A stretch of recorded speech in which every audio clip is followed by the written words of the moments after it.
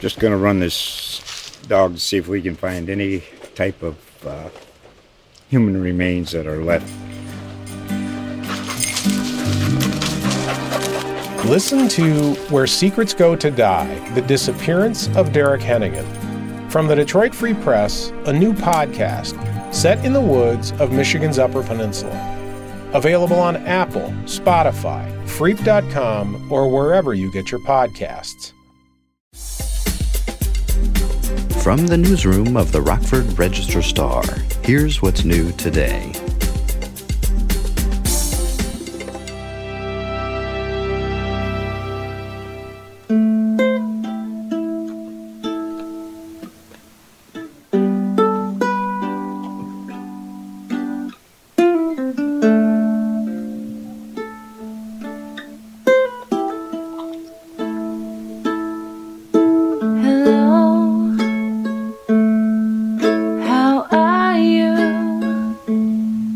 Have you been alright through all those lonely nights? It's what I'd say. I'd tell you everything if you'd pick up that telephone. But I will tell you, whenever I'm in Chicago, which is pretty frequently, and if I'm going to openings and things like that, Chicago knows our scene. They know our scene. They know our museum. They know our galleries. They're looking at us for sure. So I honestly think too that Rockford, we have such a unique aesthetic. We have such a unique attitude that's so different than Chicago. So I think we just need to keep pushing ourselves and keep going in the direction that we're going. I'm Scott Yates, photographer and multimedia journalist with the Rockford Register-Star. This show is where we meet the artists who make our community a more beautiful place. This week, we meet Carrie Johnson. Carrie is the interim executive director and chief curator of the Rockford Art Museum, a post she's held since 2012. She started working there in 2006. Carrie's educational background includes theater and directing studies, which flavor her curatorial style. She's proud of the collaborative spirit she finds within the Rockford art scene. She credits this work ethic for the city's rise out of the shadow of Chicago.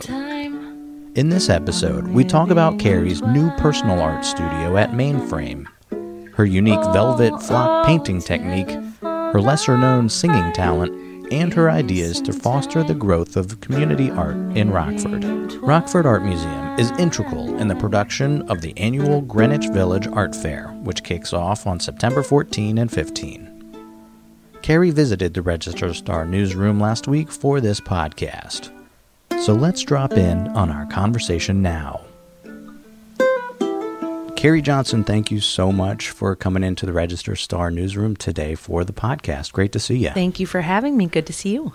So you are the newest interim executive director and chief curator of the Rockford Art Museum. That's a new title for you. It's a new role. It's a mouthful.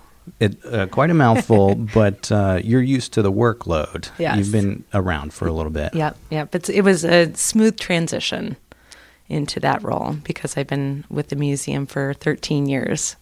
So I've kind of worn every hat that there is there. I started in the store doing the buying and customer service, and then I moved into the education director position, and then I was named curator in 2012, and I've been doing that role ever since. So this was just kind of the next natural step.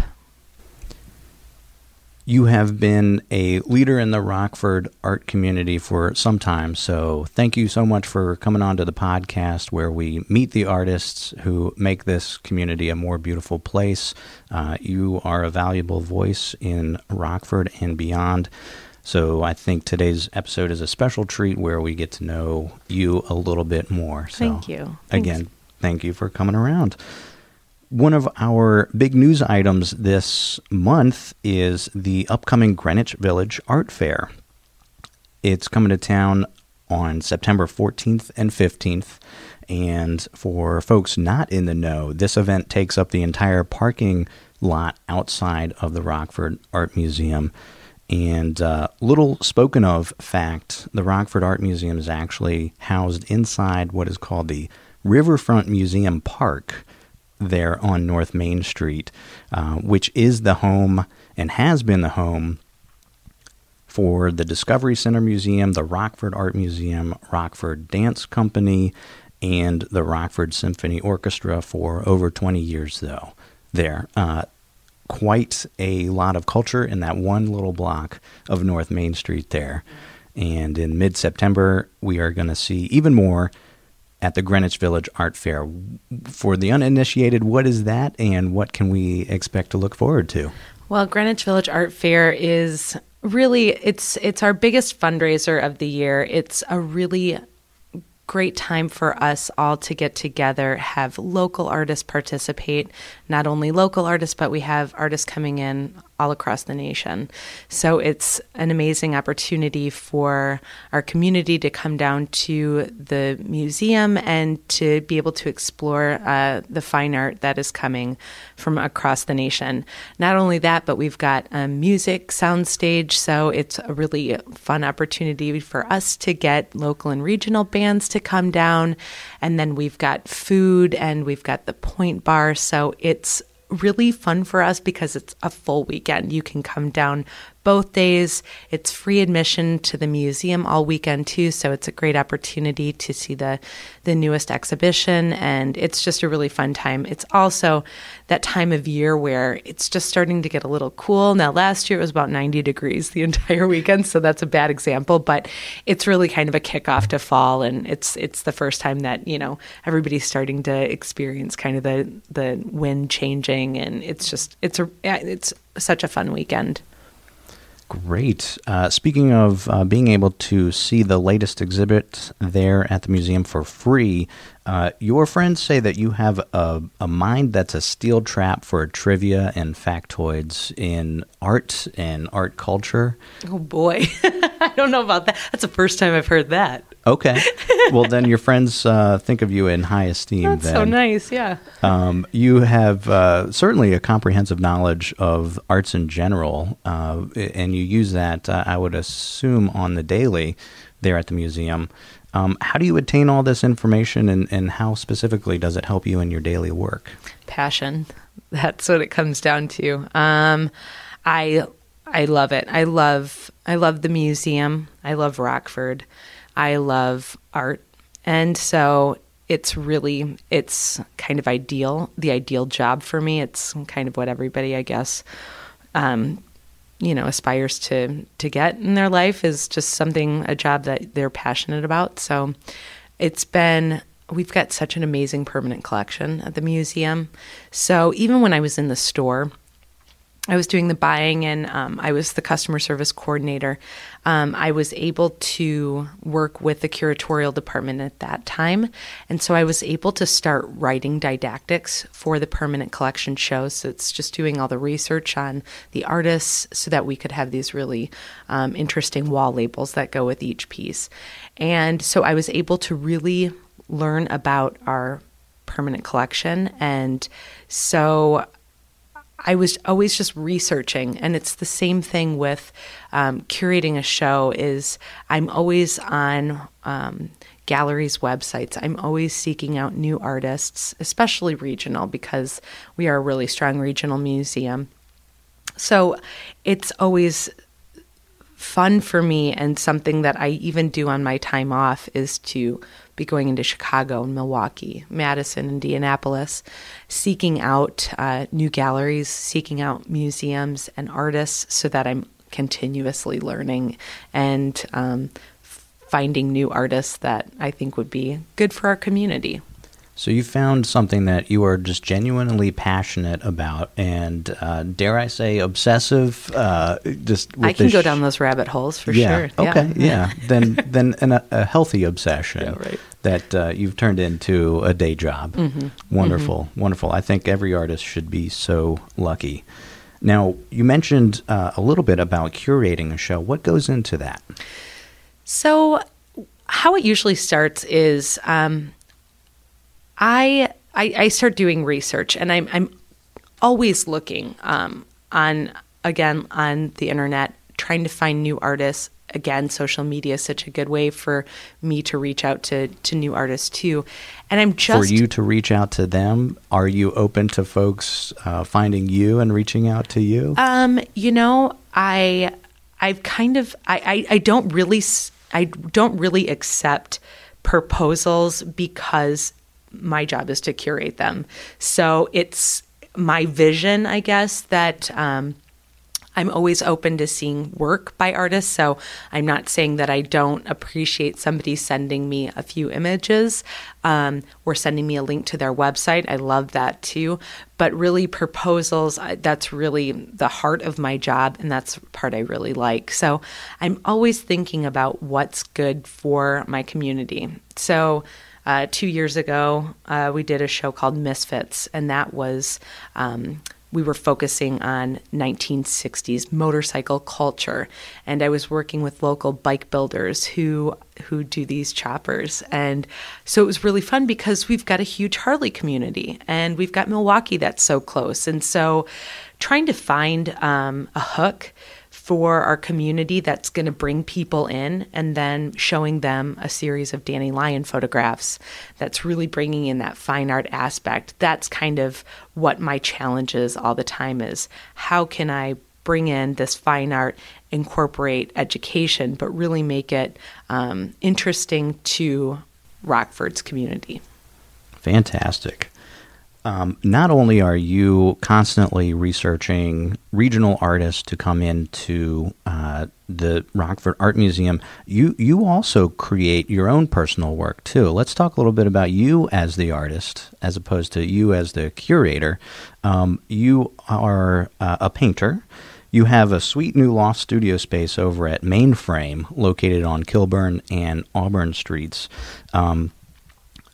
That big warehouse is really a fascinating location. You took over one studio room that used to be occupied by a past Meet the Artist guest, Sarah Reed McNamara. How are you liking your new space over there? I love my new space. So, the beginning of that, I've always been into the arts in some capacity. So initially I went to school for theater and directing. So a lot of my curatorial aesthetic definitely has a theater bent to it. A lot of my exhibitions have installations that I create in-house. They have a bit more of a set design feel. And I pull a lot of that from my theater background. And then, I've always been into music. I started collecting art when I was 18. So it's always been part of my daily life.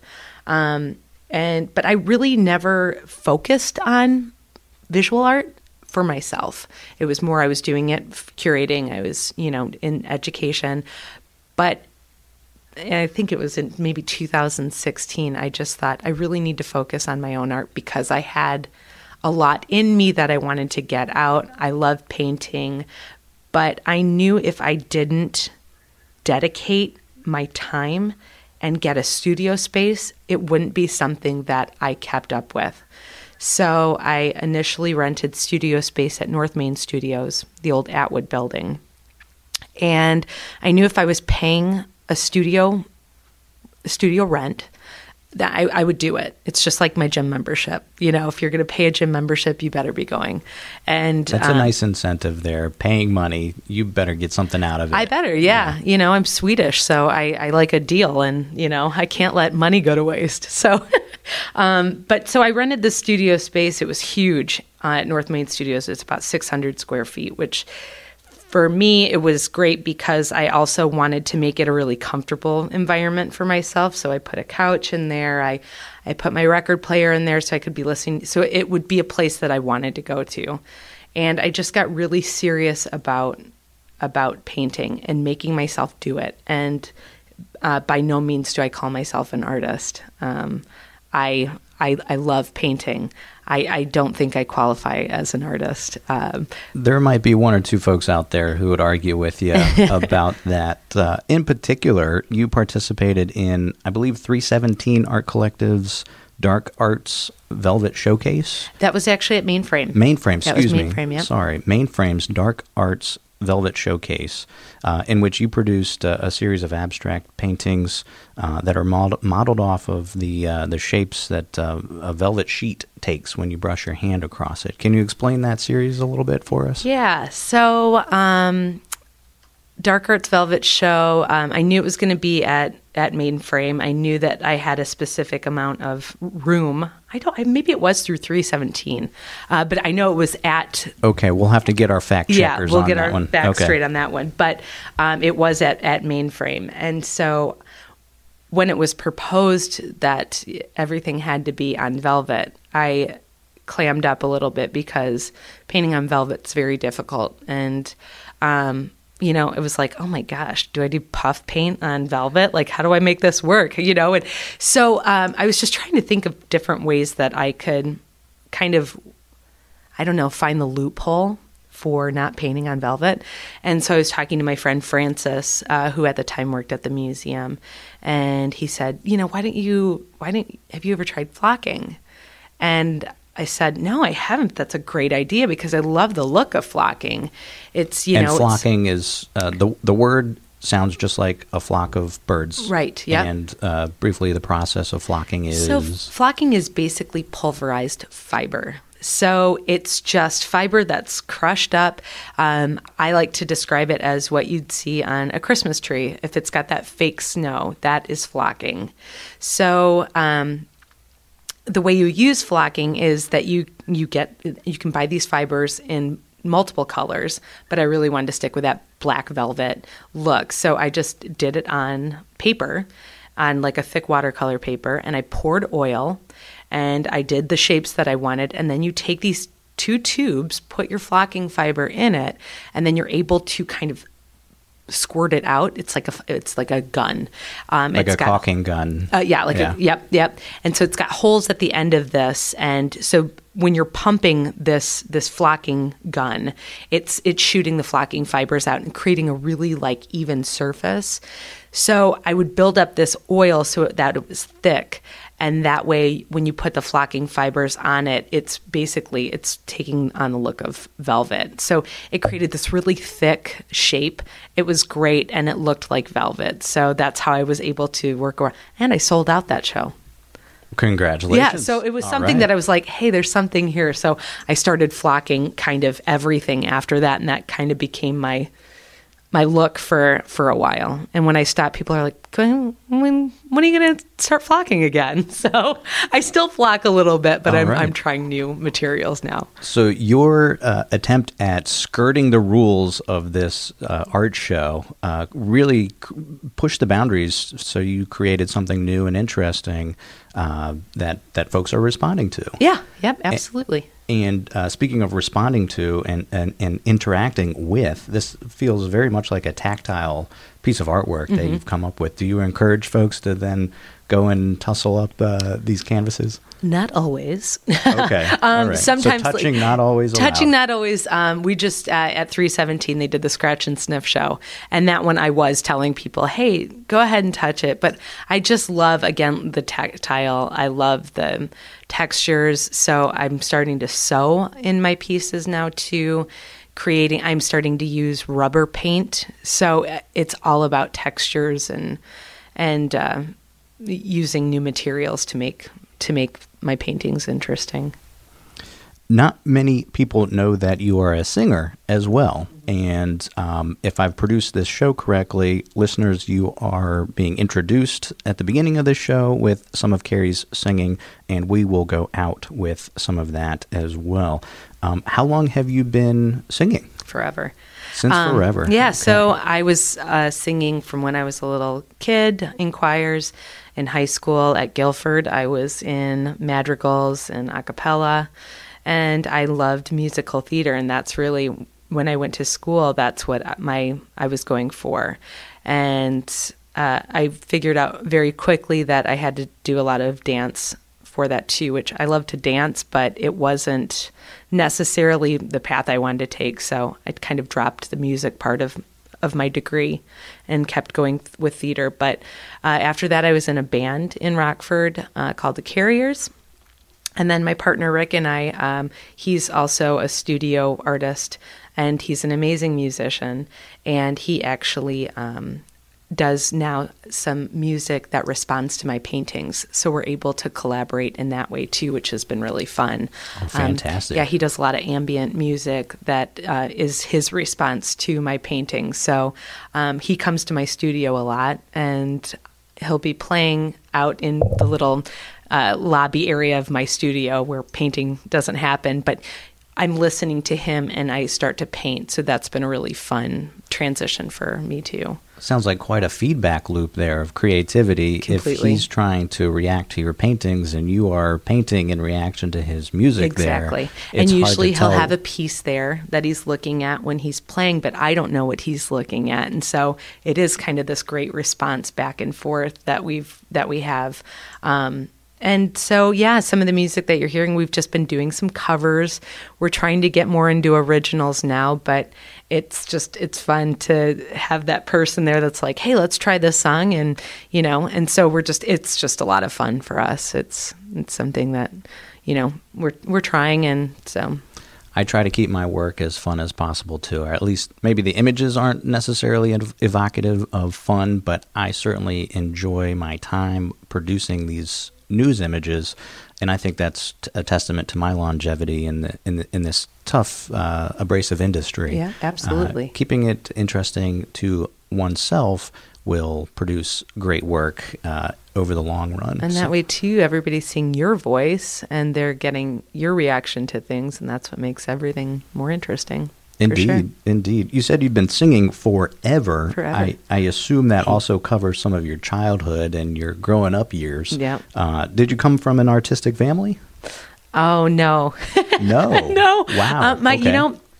I shouldn't say that because my parts of my extended family are very artistic. My aunt and uncle are artists, and my parents, my mom, she would never say she's creative, but she is. My brother is also a painter. My other brother is the complete opposite and more of, the business guy. But my brother definitely is an artist himself. And so I've got parts of my family that are creative, but the best part of growing up was that they were so super supportive of everything in the arts. When I told them I was going to art school, that was a little bit like, ooh, that might be hard, but I've made it work. So yeah, something worked out for you along the way. Yes, something worked there. Yep. As you are doing your research for shows at the Rockford Art Museum, who is catching your eye these days as far as contemporary artists in any genre, really? Who's catching your eye these days? Oh, man. Well, I was just coming off of the Cheryl Pope show, and she really was so inspirational. I was so blown away by her mind and the way she thinks about things and the way that she crafts her artwork. I thought it was so beautiful how she's really pulling in the social and political environment that we all live in today, and that she was able to be the voice of all of these kids that she's constantly working with. I think that was so moving to me, seeing an artist that is really kind of just listening and responding again. And so Cheryl Pope was one that just knocked my socks off because she made me look at artwork in a totally different way.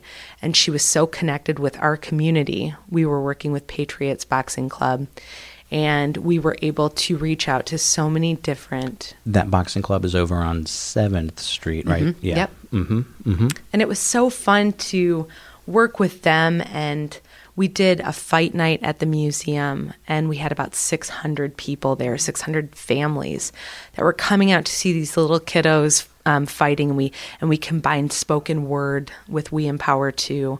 So we were able to work with so many different parts of our community, so many different groups in our community, and that's really what's is inspirational to me.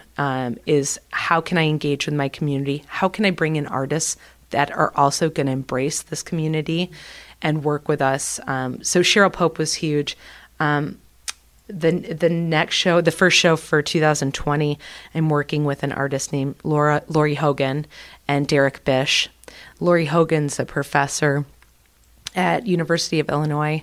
Derek Bish is a Madison artist and professor, and they have a ton of color and really fun narrative in their work. So they're really inspired by music. So even reading about their studio practice and who they listen to in their paintings. So Lori's really into David Bowie, and Derek Bish is really into Miles Davis and more of the jazz guys. And so I'm going to do a playlist of who inspires them. That's going to be playing throughout the exhibition. That sounds very similar to what you just described with you and Rick producing artwork in your own studio there. Yeah. So you're bringing a similar process from your personal life into the museum itself. For sure. I really like to combine different elements in each show so that it's not so structured. So you're not just walking in and seeing a beautiful exhibition of paintings, but there's some other element that you're bringing in.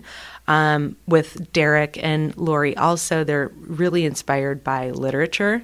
So again, I'm going to work with the Rockford Public Library and create a book list, and hopefully have little seating areas in the gallery that people can sit down, flip through books that inspire these two artists to kind of engage with what is going through this person's mind when they're painting. Will those books be from the library itself here? Yep. Okay, wonderful. Yeah, so we love to collaborate with different organizations in Rockford too, and so if you're out there and if we haven't collaborated with you, please reach out to us, because we're always looking for new avenues and new ways to engage with our community and artists in our community.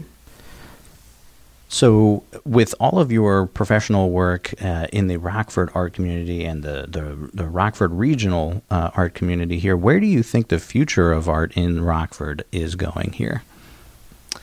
And I've been dying to ask you specifically this question. It's one of my evergreen questions. Everybody's going to get this question when they come on to meet the artist. Yeah. But from your position, from your unique position in Rockford, I'm really curious where you think the future of art here is going.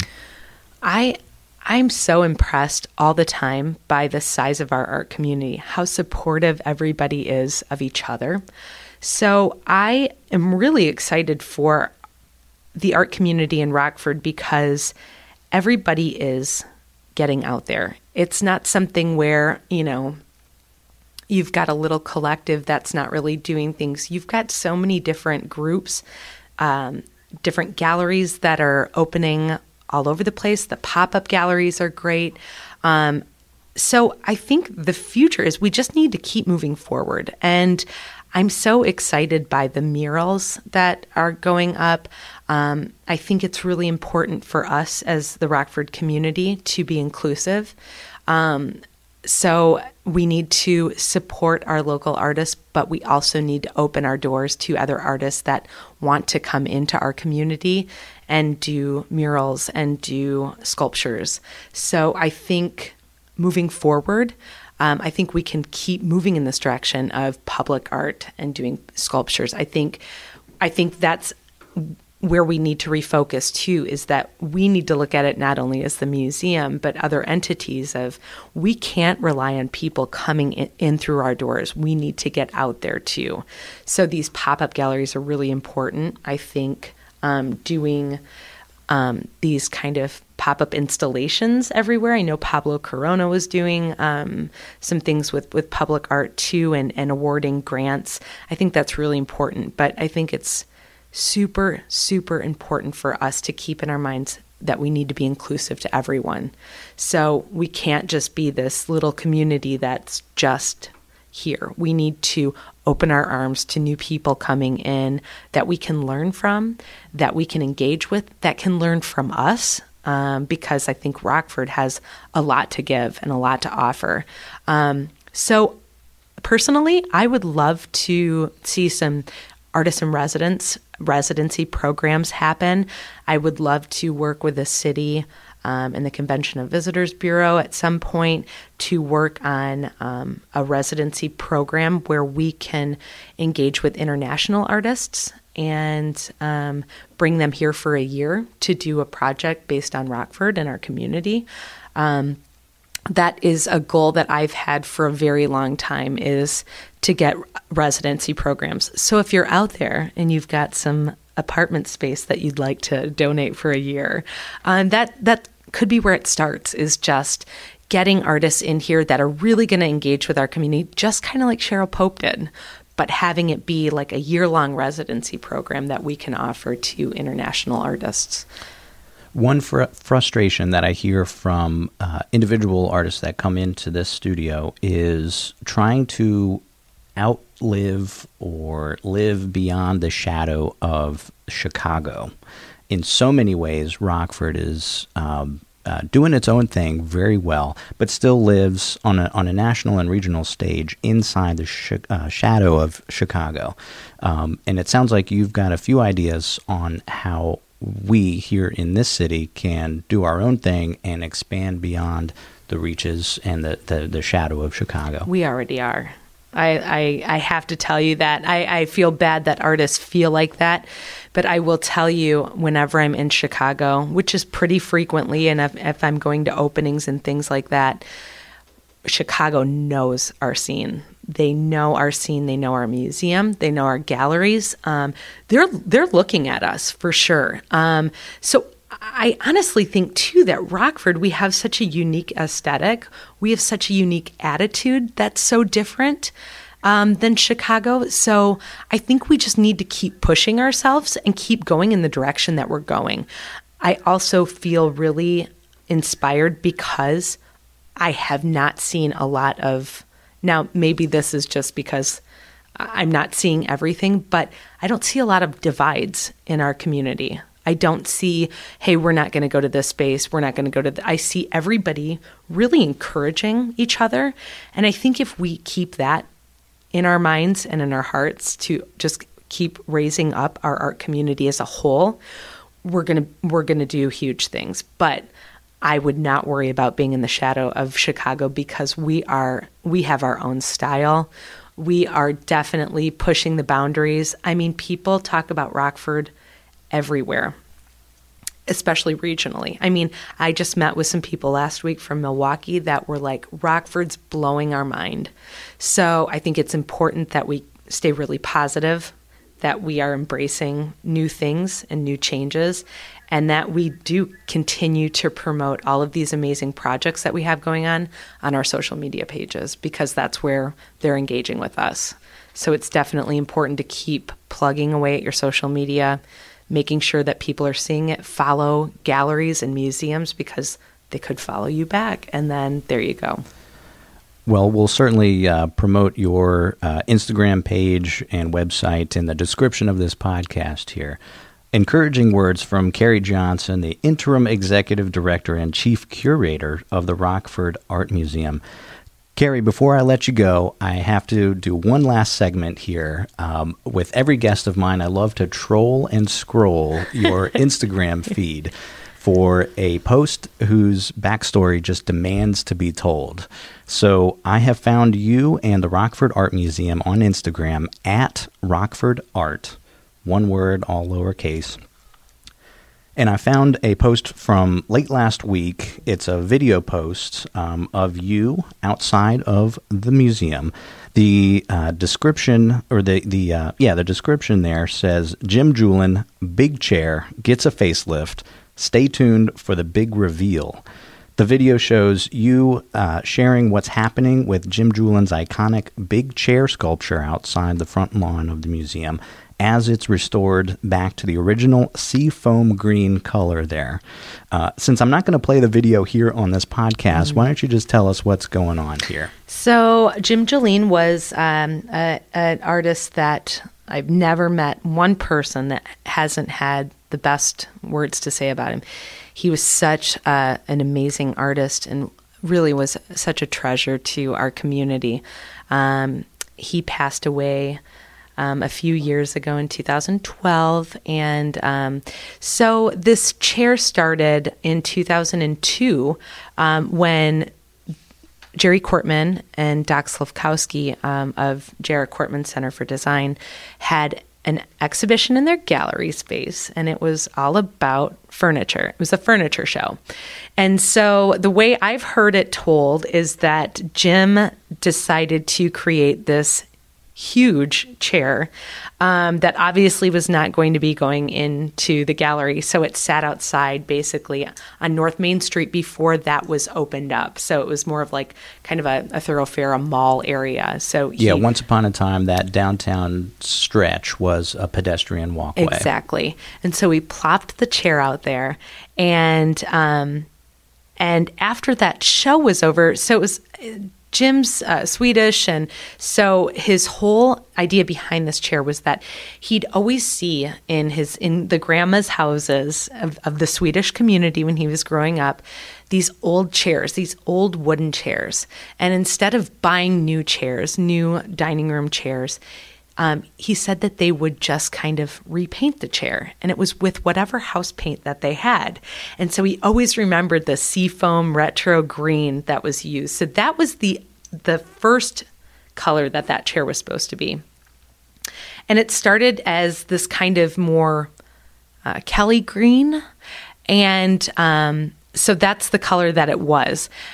At that time, too, when the chair was going to move, local collectors, Lon and Dick Bear, decided that they wanted to move it to Rockford Art Museum's sculpture garden. So they purchased the piece, donated it to the museum, and then the story that I heard was that the green faded too much into the backdrop so nobody could see it. So with Jim's consent, they painted it this Swedish flag blue, which it has been ever since. Well, Jim passed away, and so going back through the files, the chair needed some work. It was starting to rust. And so we talked at the museum and our committee about changing it back to its original color of the seafoam green and doing it really, and we're just kind of paying homage to Jim Jeline and this chair that we've had now for 15 years. And so actually John Deal, who was Jim Jeline's very close friend and another amazing artist, and really just a staple in Rockford's art community, it was really important for him to be able to repaint it as his sign of, love and respect for Jim. So he painted it last week, and it's just so nice to see it have a little bit of a facelift and get back to its original color. And so we thought that's the best thing that we could do in memory of Jim. And that is a giant piece of sculpture in the sculpture garden of the Rockford Art Museum, right there on North Main Street. Anybody walking by and driving by can see it there in its new-found colorful glory here. My guest today is Carrie Johnson, Interim Executive Director and Chief Curator of the Rockford Art Museum. Carrie, thanks so much for coming into the Rockford Register-Star newsroom today. Thank you so much for having me. I appreciate it. Meet the Artist is made possible through the journalism of the Rockford Register-Star. The episode's theme music is a cover of Telephone Line by Electric Light Orchestra and performed by Carrie Johnson and Rick Zilhart in 2016. For more from the newsroom of the Rockford Register-Star, go online at rrstar.com.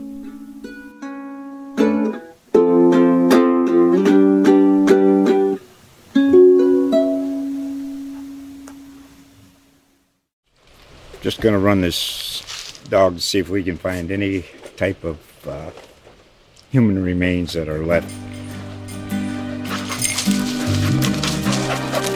Listen to Where Secrets Go to Die, The Disappearance of Derek Hennigan.